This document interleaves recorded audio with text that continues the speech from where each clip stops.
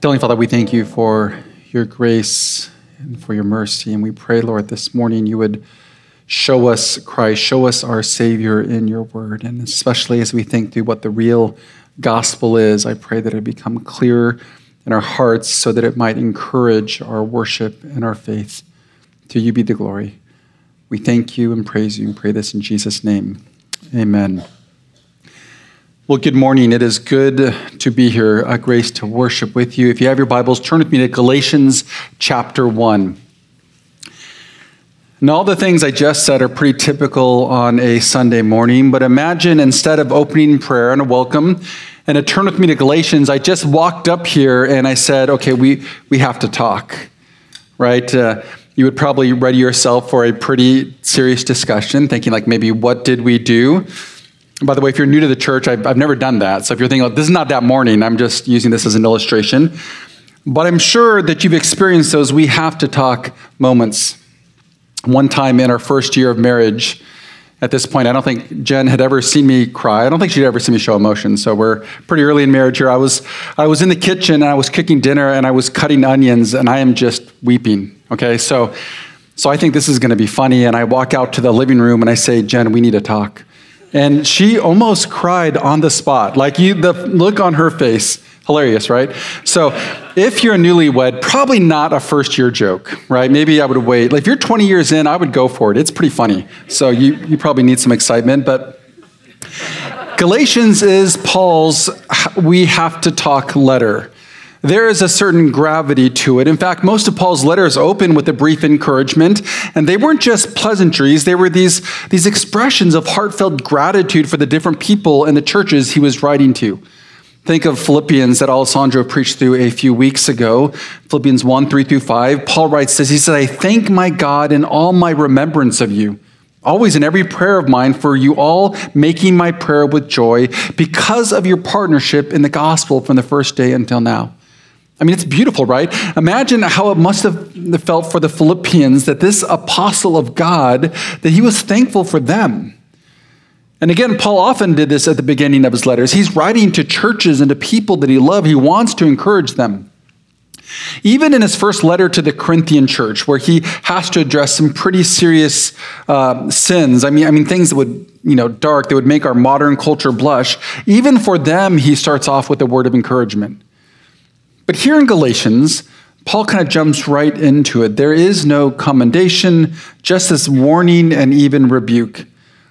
I mean, after briefly discussing the gospel in the first 5 verses, what we'll look at this morning, in verse 6, look what he says. He says, I'm astonished that you're so quickly deserting him who called you in the grace of Christ and are turning to a different gospel. Right? He's saying, I just can't believe that you've already turned away from God, right? It's not subtle, but understand that the gravity of this letter is not because of how little Paul cared for the Galatian churches, but how much he cared for them. He has this we need to talk moment because the danger infiltrating their church was actually more dangerous than just sinful people, right? Every church has that. We're all sinful people. It was bad theology. It was a false gospel. And this is significant because a false gospel is a fatal gospel. Now, we'll look at that more in a moment, but first, just a bit of background. Paul likely wrote to the churches in southern Galatia. That would be modern-day Turkey. I don't know if that helps you. It doesn't help me really, but I don't know. We'll just say that. It's modern-day Turkey. And that he had established these churches on his first missionary journey. But by the time he writes, false teachers had entered the church teaching a compromised gospel.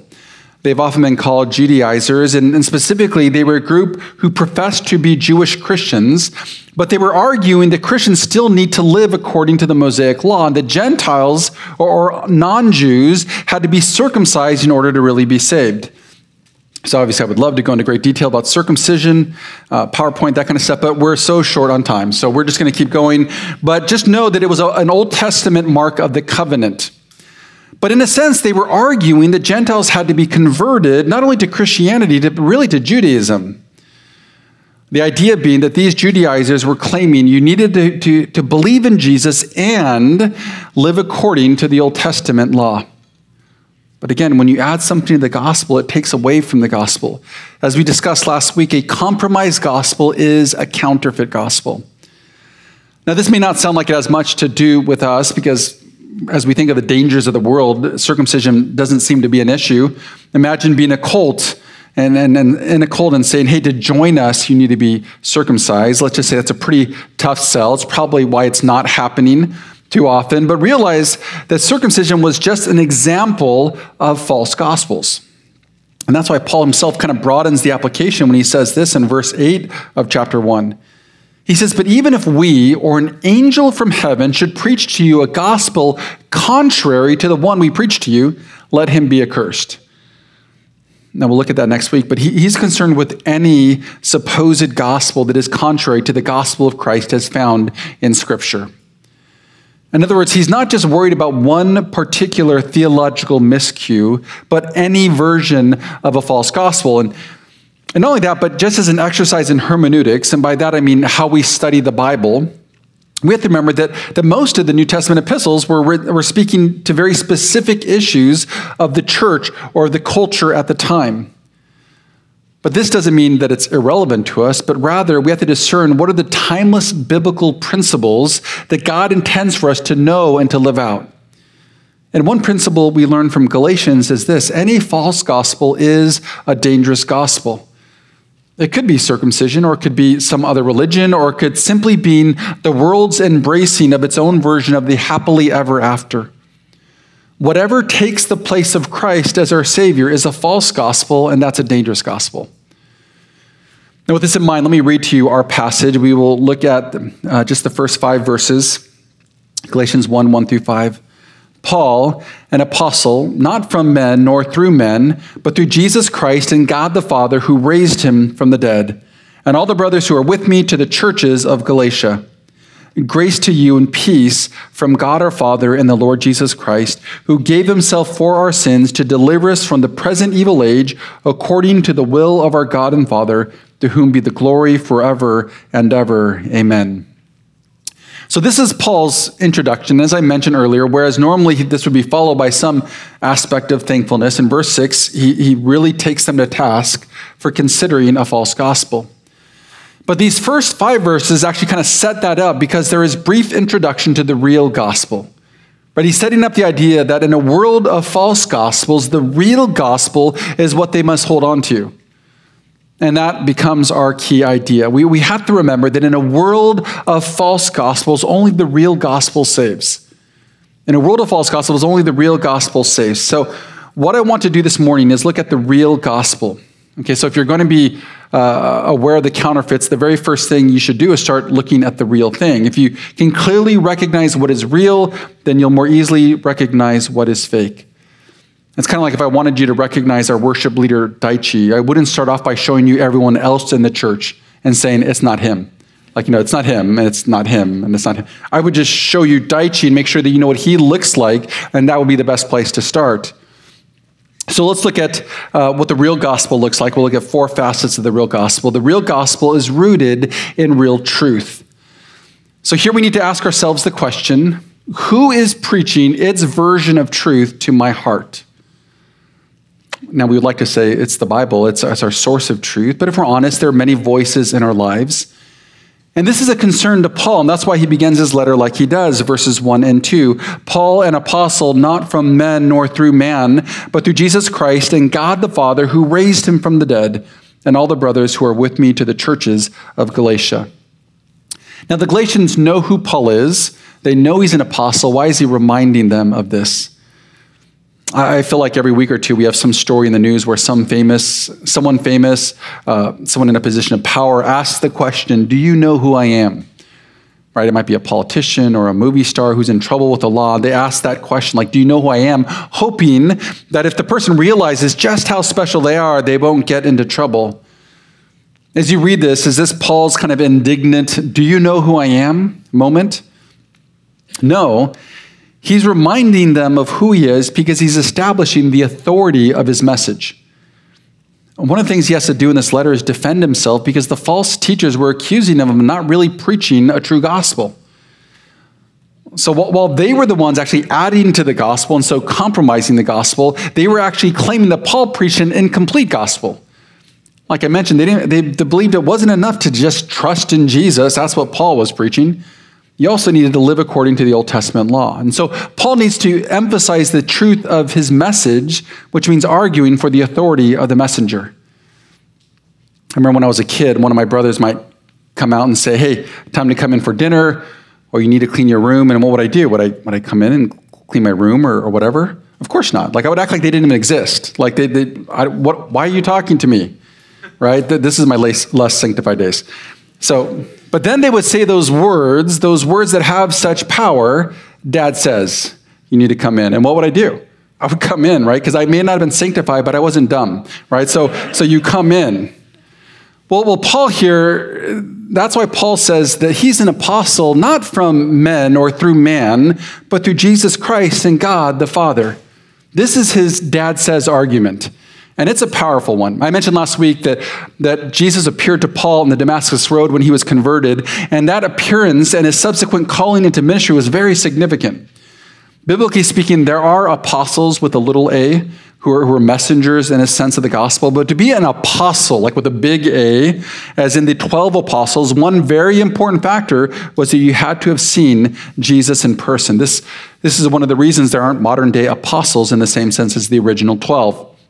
And Paul is telling them that he is an apostle with a big A who has been commissioned by God himself. So while these Judaizers apparently had no credentials, or else we likely would have read about them, Paul's saying that he's been sent by God himself. And not only that, but he says, to all the brothers who are with me, in other words, he's not alone in the message he brings. It's been confirmed by the saints. But here's the point. The Judaizers who were trying to lead them astray, they didn't have authority. They're making their arguments, but when he speaks, when he writes, he does so as the very mouthpiece of God. They could trust what he said to them because it's what God himself wanted them to hear. So first thing this does is remind us that Scripture, those truths given to us by God himself through his chosen spokesmen like Paul and the apostles and the prophets, it's the only source of truth that is absolute when it comes to matters of life and faith. I think some might call us a conservative church for whatever that means, because of our views on things, everything from the gospel to our embracing of biblical counseling, to the roles of men and women, to our reformed view of salvation, to our understanding of ethics. But I really think the better descriptor for us is that we're simply trying to be as biblical as possible. Scripture is our authority, meaning that we really feel as if we have no choice but to believe its truths and do what it says, whether or not it's popular in the culture or even in our own church. The Bible is our authority. Now, what does this mean for us on a practical day-to-day level? It means we hold to the Word of God. We study it. We know it. We live by it. But with that, importantly, we're then on guard against the lies of the world. Now, that may sound like it's just common sense, like what you would expect to hear at a church, but why this is significant is because whether we realize it or not, we're constantly being bombarded by the world's understanding of truth and the preaching of its gospels. It's constantly giving us its version of reality, telling us what we need to be or have or do or believe to be happy. Those are its gospels. And it has so many preachers. Whether through advertisements on TV, social media posts, articles on our feed, the way our coworkers or classmates talk, even friends and family, they're often offering sermon after sermon, encouraging us to pursue the world, to be happy and satisfied. And even as Christians, despite what we might say about the evils of the world, we're kind of tempted to buy in. So sure, you may stand firm against some of the culture's lies about morality, but consider something more subtle, like money and possessions. We're tempted to believe the world's gospel that money is security and its identity and its pleasure. That's what we build our future on. And with these beliefs, we start to live differently. We also live as owners of what we have and not stewards. We hold to the world's gospel of self that looks at what we have and thinks, well, me first. And again, we're constantly being given that version of truth. Think about the news, the internet, the social media, our parents, our friends. The message is so constant, so consistent that we don't think twice about being a Bible-believing Christian and not being generous. And then scarily, we pass that gospel on to our children, giving them the belief that money is a means to security and happiness. In other words, we become the world's preachers of a self-centered, money-based gospel.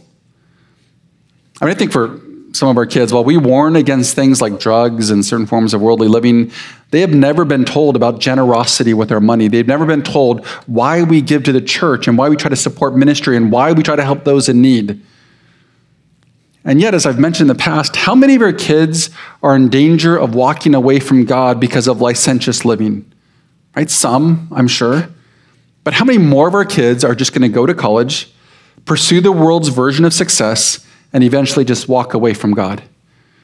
And if that happens, we should be saddened and we should be grieved, but we should probably not be surprised. They are just living by the gospel they heard or saw in their own homes.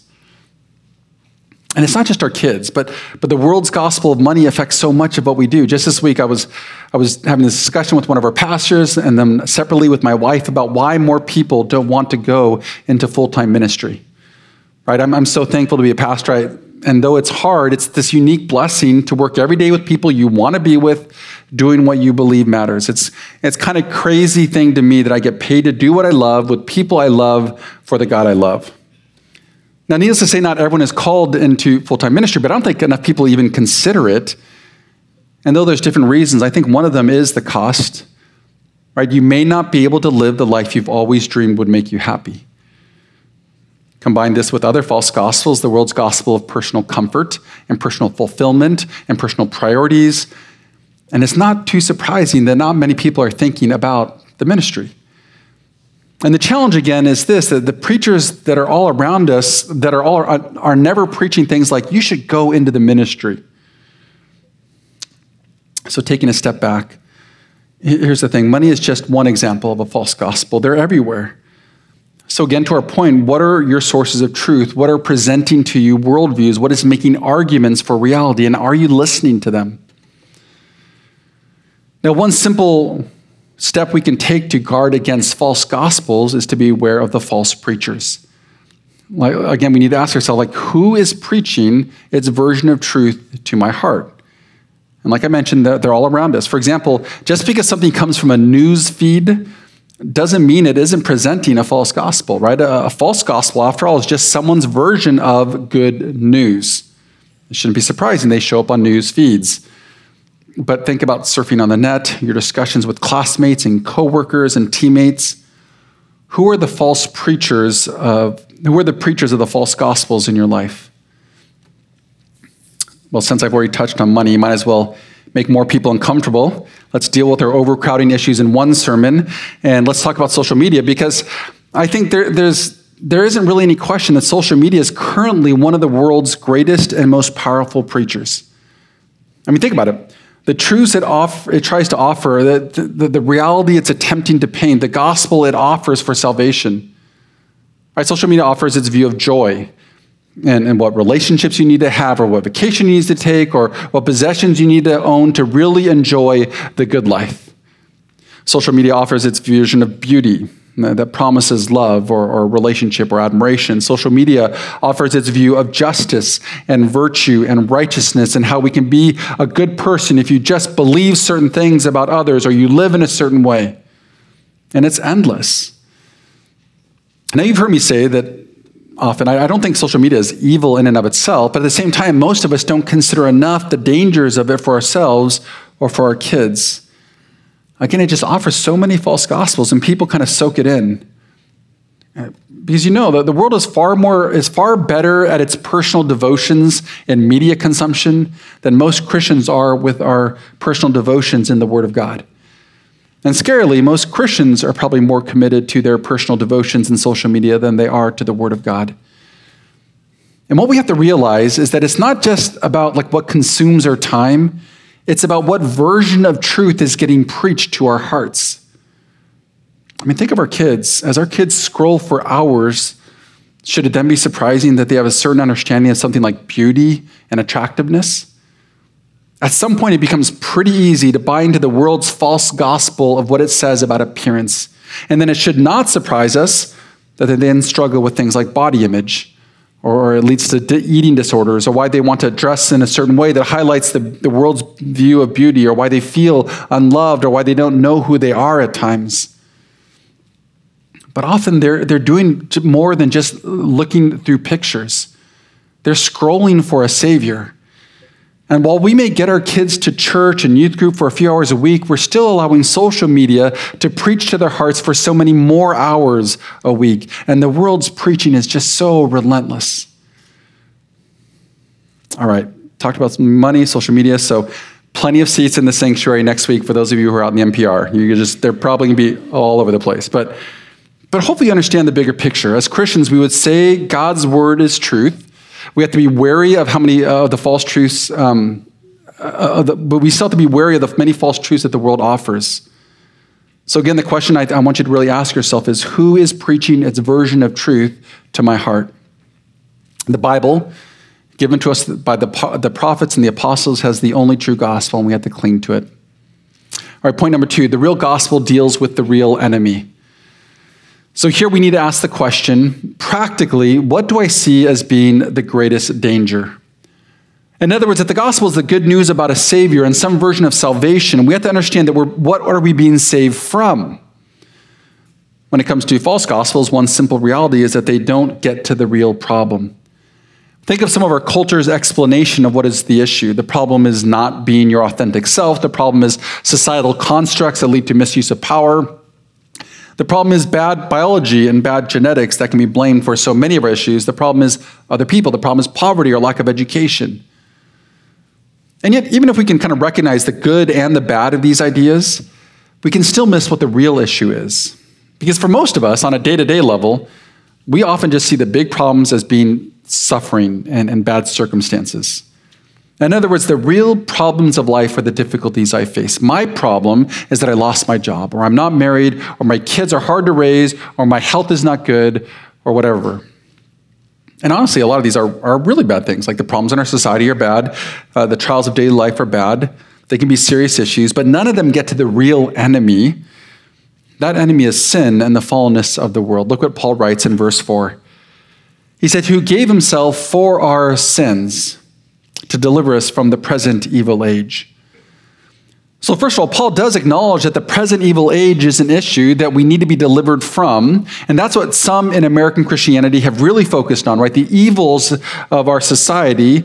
But Paul's solution isn't for Christians to go to war against the culture. His solution is the gospel, because the gospel gets to the real issue, the sin in our lives and the fallenness of our world.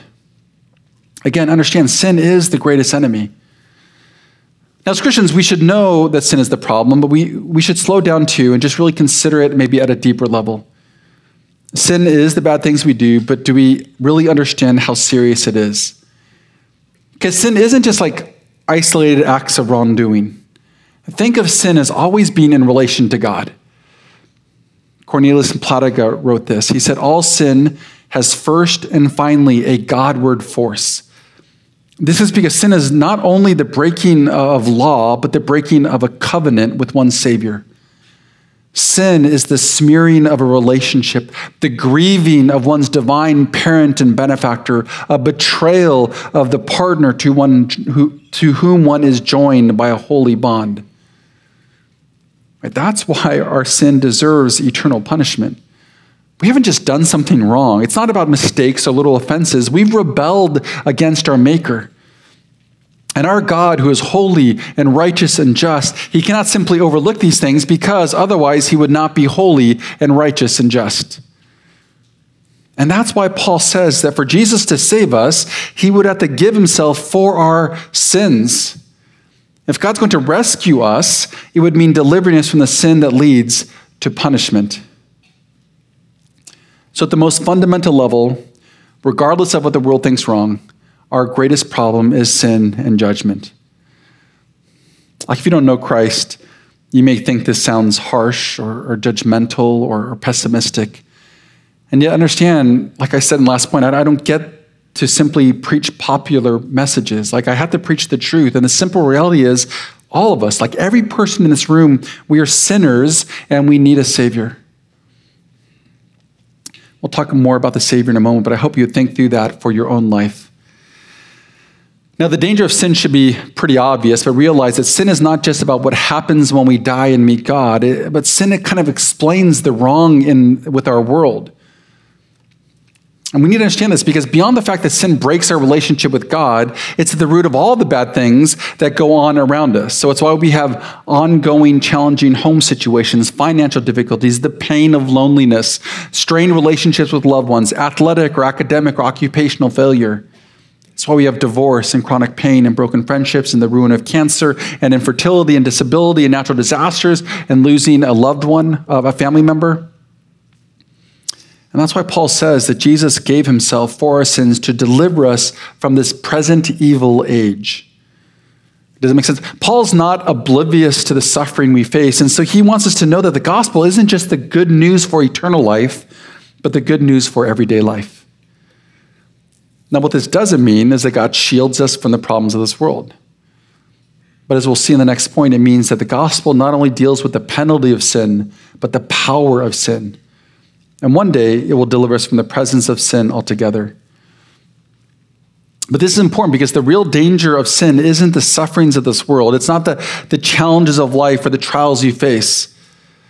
It's not the difficulties that seem to plague you. The danger of sin is that it moves you away from God. It turns your heart away from him. It draws your gaze towards your idols. It weakens faith and hope.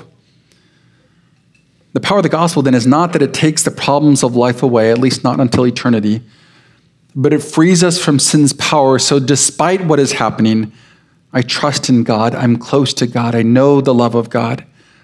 And I can live with courage and hope and joy. The power of the gospel is not that it takes away our problems, but it means I have a Savior who walks with me and who's in me, and through those problems, he can even use them for my good and for his glory. Before we talk more about our Savior, let me encourage you to ask yourself again, practically, what do I see as the greatest danger? Or maybe think of it this way. As you went through this last week, what did you feel were the real problems? Maybe it was sin. It was your kid's sin, or your spouse's sin, or your coworker's sin. Maybe it was a challenging trial that you don't see the end of. Maybe it was the feeling of burnout. Maybe it was a broken relationship. Realize that while these are real challenges, as Christians, we can respond in faith, love, and even joy because the gospel frees us from the power of sin. To appreciate that, let's look at the next point. The real gospel offers a real Savior.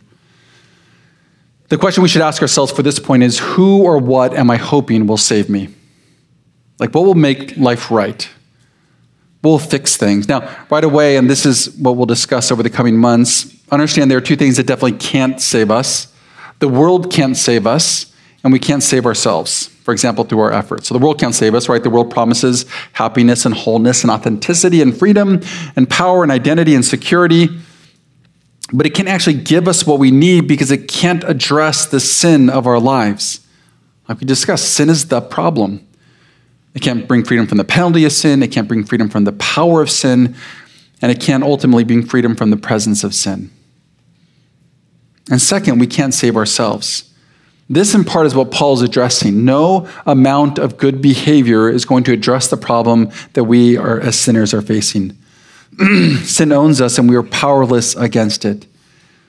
So keeping the Old Testament law can't save. In fact, as Paul will point out later in the letter, the purpose of the law was never to save. Ultimately, it was always to lead us to God, to lead us to our Savior. And we have different terms to describe this wrong belief that we can save ourselves. And so you'll probably hear these over the coming year as we look to this letter, but you've likely heard of the term self-righteous. And often we describe that as someone who thinks they're so good, they think they're so great, they're so self-righteous. But biblically, self-righteous is the idea of someone who believes they're righteous or right with God on their own. Right? So to be righteous before God means you're in a right relationship with him, and to be self-righteous means we do that based on our own actions. So for the Judaizers, that was the picture that was, Jesus saves, but it's not really enough, so you kind of need to save yourself after that. You need to be good. You need to carry out the law. Similar is the idea of legalism. Again, you've likely heard that term. Now, often we think of legalism as like having too many rules or holding to rules too tightly. So, for example, you might say if you had rules on drinking or how to dress, then you're legalist. Now, this isn't necessarily true, and that's because the problem isn't rules, but what the rules are meant to accomplish.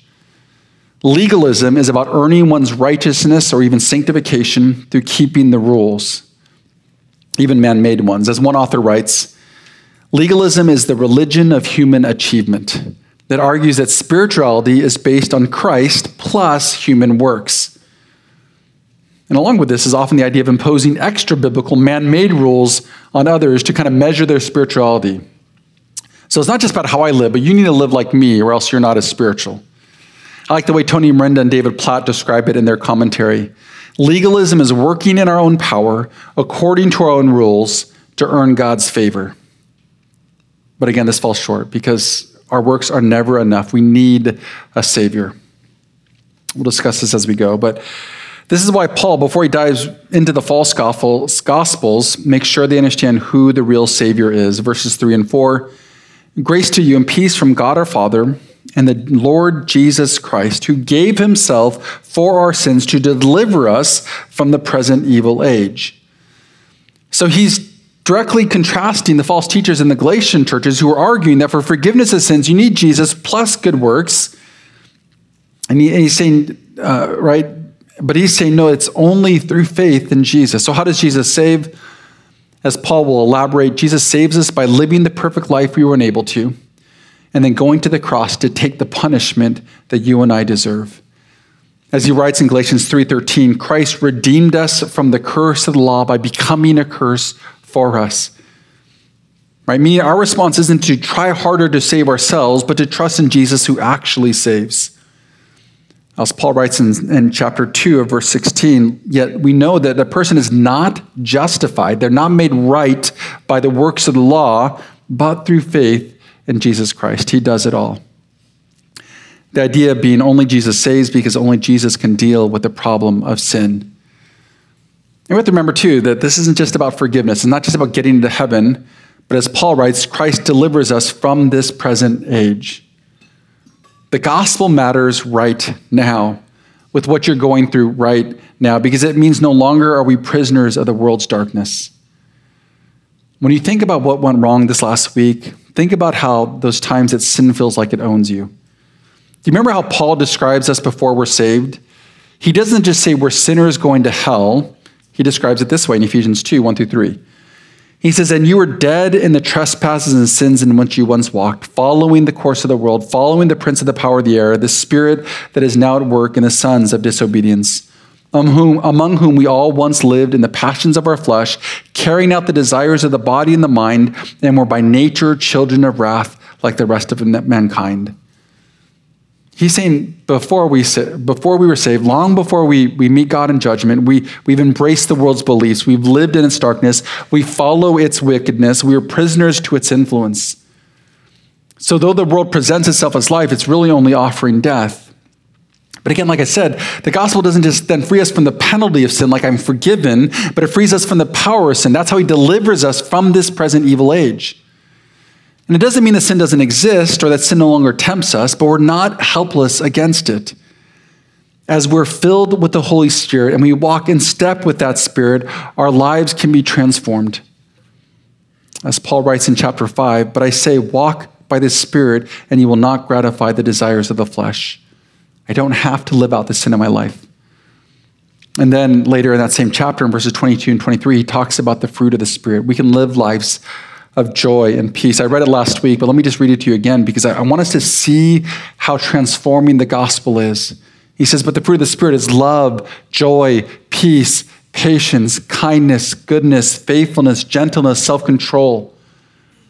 Right? That is what the gospel can do in our lives. That's why the gospel transforms us. And so God delivers us from this present evil age by delivering us from the power of sin in our lives and allows us to live wholly differently.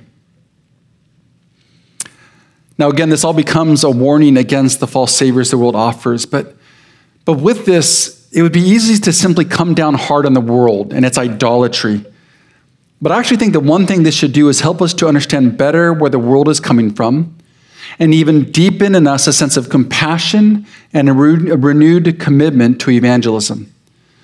So for example, as Christians, we would disagree with the world's view of sexuality and gender because it goes against clear biblical truth. But we should consider from more than just the perspective of kind of truth and lie. We need to realize that it's also about a false gospel. It's about a savior and salvation. Maybe think of it this way. Imagine you don't have Jesus. Imagine you don't have the hope of forgiveness and grace and love and eternal life. Imagine you aren't happy. Maybe you even hate who you are, or you wish that you had something else. What would you do? You would seek happiness somewhere. And so as we think why someone might hold so tightly to the world's view of gender or sexuality, for example, think of it like this. If someone told you the only way you will ever be happy is if you get to be the real you, or the only way that you will ever be happy is if you get to live out your sexual desires, what would that do to you? Like, how would you feel? What would you be tempted to believe? What would you seek after? For those struggling, it often isn't simply about holding to a viewpoint. They're clinging to a Savior. And just as we are passionate in our love for our Savior, and we are passionate when He is attacked, the people in the world will do the same thing. They don't see Christians as simply holding to a different set of beliefs or arguing for some biblical view of morality. They see us as attacking their Savior, that which they hold dear, the only thing that seems to promise a version of salvation that will ever make them happy. I mean, understand, people long so much for a Savior that they will believe just about anything and do just about anything to have one. And what this means is that we still hold tightly to a biblical ethic, but we have to consider to what purpose? Not simply to pursue morality. Moral unbelievers are still condemned unbelievers. But because holding a biblical ethic means we are telling the world there is only one Savior. We are trying to lovingly say and demonstrate that only Jesus offers what people long for. Only Jesus offers hope and help. Only Jesus offers eternal life. And conversely, when we capitulate, when we think we're just saying things like, well, let's live and let live, or do what makes you happy, or it doesn't really hurt anyone, as some Christians would claim, we're really telling someone who's desperately in need of Jesus, you can be happy with another Savior. You don't really need God. Which means holding tightly to a biblical ethic isn't meant to be an act of war against sinners, but an act of compassion for a world lost without Christ. We are saying, even when it costs us so much in the world's eyes, that Christ is the only one who saves. And it affords us the beautiful opportunity to be compassionate with the world. If it weren't for grace, we would be pursuing our own false saviors. So the fact that we know the true Savior is only His kindness, meaning there is no room for arrogance or anger, only humility and brokenheartedness. And this falls in line with 1 Peter and the rest of Scripture. Our interaction with the world isn't primarily to argue for morals, because morality is a false gospel, but to show that only Jesus saves, and the world's broken sense of morality simply highlights that. So backing up, what does this mean practically? Like on one hand, as we look to outside of ourselves, we should hold to a biblical ethic and preach a true gospel with Jesus as the only way to salvation. He, not any version of morality, needs to be the heart of our message. But more personally, we need to consider the false saviors we hold on to, the ones that lead us away from truly trusting in Jesus. Again, sin is what draws us away from God. Sin is what makes us miserable. Sin is what leads to responding in fear and anxiety. Sin is what leads to anger and bitterness. Sin is what robs us of hope. But the gospel frees us from the power of sin. So with the gospel, we no longer have to live under its influence. We don't have to do its will. We aren't prisoners to its power. We can move forward in faith, trusting that God is sovereign even over the struggles of this world. And so in Christ we have hope. All right, point number 4, last idea here. The real gospel is about real glory. The real gospel is we need to be about God's glory. I would hope that my life is about God's glory, but I know that my heart is often drawn elsewhere. I was thinking about it recently. Like I'm worried that I'm more known for my love of Mexican food or whatever than my pursuit of God's glory. And that was highlighted this summer because we had these summer interns.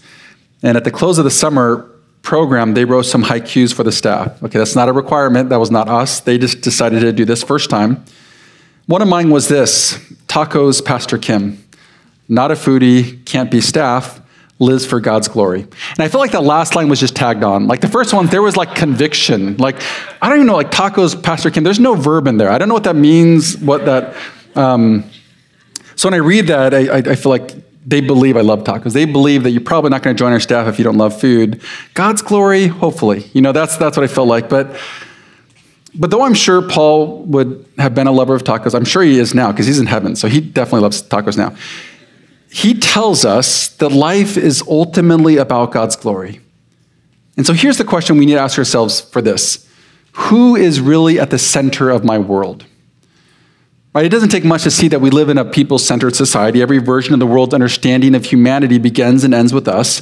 According to a secular view of life, we're at the center of life. And though as Christians we would want to denounce this, in reality it's tempting to hold a similar view because of the sinful bent of our hearts. So, for example, the sinful bent leads to a pharisaical streak in us that is why we struggle with things like legalism and self-righteousness. But that sinful bent is also why we struggle with other false gospels. Because in the end of life, it's often really about our glory. I want to succeed. I want good circumstances. I want achievement because I want my glory. I'm about me. But Paul makes clear that salvation and really all of life is about God's glory. And referring to God, he says this in verse 5, to whom, so to God be the glory forever and ever, amen. Glory is the idea of honor. It's about who is acknowledged and who gets credit. It's who is worshiped and adored. And Paul is saying that God is the only one who receives glory in the true gospel. To him be the glory forever and ever. He deserves the glory because he has accomplished every bit of salvation. So why does Paul bring up glory here? Is it kind of like Christian pleasantries, like we say amen? He's saying, well, to God be the glory. Well, first of all, it's important because God deserves the glory. Like if we save ourselves, we actually deserve glory, right? But if he saves us completely, and then we try to take credit for that, we shockingly and disturbingly, we become these glory thieves. I mean, imagine as a parent, your child telling people, my parents love me because I'm a really good kid. I clean my room, I do well in school, I speak nicely to my siblings, and if I'm really good, they'll love me even more, and they might do nice things for me. Not only would it be wrong, but it really is an offense to your character. It would kind of sully the love you've shown them. It'd say a lot more about them than about you. This is kind of what the Jews were doing. The God of the universe had said, I will love you out of my own choosing because I'm more merciful and kind than you can possibly imagine. And Israel's saying, well, we kind of deserve your love. We're obedient and we do religious ritual. We can't be glory thieves. More than anything, God deserves the glory. Not only that, but reminding us of God's glory is important because it's foundational to Paul's arguments against the false gospels of human works. All right, because if any way we are responsible for our salvation, even partially, then we deserve glory. But if only God receives glory, then necessarily it means that God has done all the work. But what I want us to really consider is this. When we rightly acknowledge the glory of God in salvation, we are encouraged to rightly trust God for all of life. That makes sense? I mean, if God only partially saves us, then is he really trustworthy? If I have to make up the difference in what is lacking in the gospel, is he worthy of my faith? If I have to turn to the world's saviors, is he someone I can really look to for help and hope? But if God gets all the glory because he's fully responsible for salvation, if in the gospel he freed us from the power of sin and rescued us from this evil world, if in the gospel he demonstrates his incredible love and power, his kindness and sovereignty, his mercy and compassion, then he is worthy of our trust. God's glory is the foundation of our faith. He is fully deserving of glory, and so he's fully deserving of our trust. And really, this is such a practical idea because when life is about me and my glory, that is a heavy burden to bear. That is a task too great. That is a race I cannot win. But if I believe God is at the center of the world, the one deserving of all glory because he has done everything for me in the gospel, then I just get to rest. I can live by faith. I can trust in what he does in my life. All right, let me close with this. At the beginning, I mentioned that Galatians is Paul's we need to talk letter. So imagine for a moment, what if he wrote a letter to Lighthouse? What would it be like? What would be his concerns? What false gospels would he warn against? Or think more personally, what if he wrote a letter to you, or to you and to your family? What would it contain? Like, would he warn against the false gospel of money or success or relationships or education? I think for most of us, we realize that if Paul wrote us a "we need to talk" letter, it would be a very hard read. It would indict the worldly preachers we listen to. It would expose our false idolatries and our false hopes. It would condemn our self-righteousness and our legalism. It would show the darkness of our false glories. I mean, it would be difficult to get through. If we read with an honest understanding of our lives, I think it would hurt to the very core. But if we also read it with humility, it would mean so much more. I mean, if we read knowing who was writing it, if we read it to understand better the gospel that saves us and to know better the Savior who frees us, it would be a hard letter, and yet it would be a hopeful letter. It would be a difficult read, and yet it would be difficult to put down. It would expose our sins, but it would also make known our Savior. And it would be transforming. And that's what I'm hoping for as we study this letter to the Galatians over the coming year, because Paul is writing to us. And at times it will be difficult, but if we read with humility and faith, we will never be the same. Will you pray with me? Heavenly Father, we thank you for your grace and your mercy and the opportunity that we have, Lord, to consider the gospel of our Savior. And we confess, Lord, so easily we hold the false gospels. But I pray that for each one of us this morning that we would know the real gospel. And as we study this letter over the coming year, Lord, at times it will be hard, but give us the humility that will allow it to transform our lives. We thank you, we love you, we praise you, and we pray this in Jesus' name. Amen.